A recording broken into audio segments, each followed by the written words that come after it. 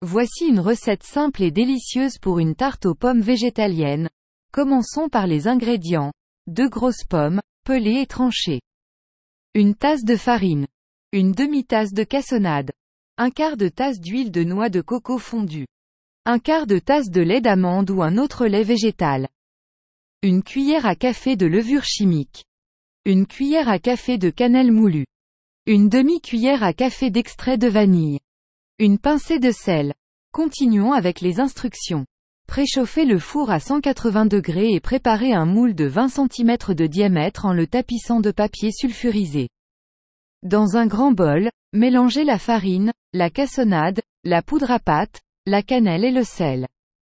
Ajoutez l'huile de noix de coco fondue, le lait d'amande et l'extrait de vanille au mélange d'ingrédients secs. Bien mélanger jusqu'à obtenir une pâte homogène. Versez la moitié de la pâte dans le moule préparé et égalisez avec le dos d'une cuillère. Disposez les tranches de pommes uniformément sur la surface de la pâte. Vous pouvez les superposer légèrement. Versez le reste de la pâte sur la pomme en essayant de recouvrir toutes les tranches.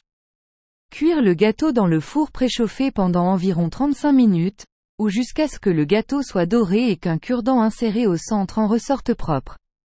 Une fois cuit, sortez le gâteau du four et laissez-le refroidir dans le moule quelques minutes. Ensuite, transférez-le sur une grille de refroidissement pour terminer le refroidissement.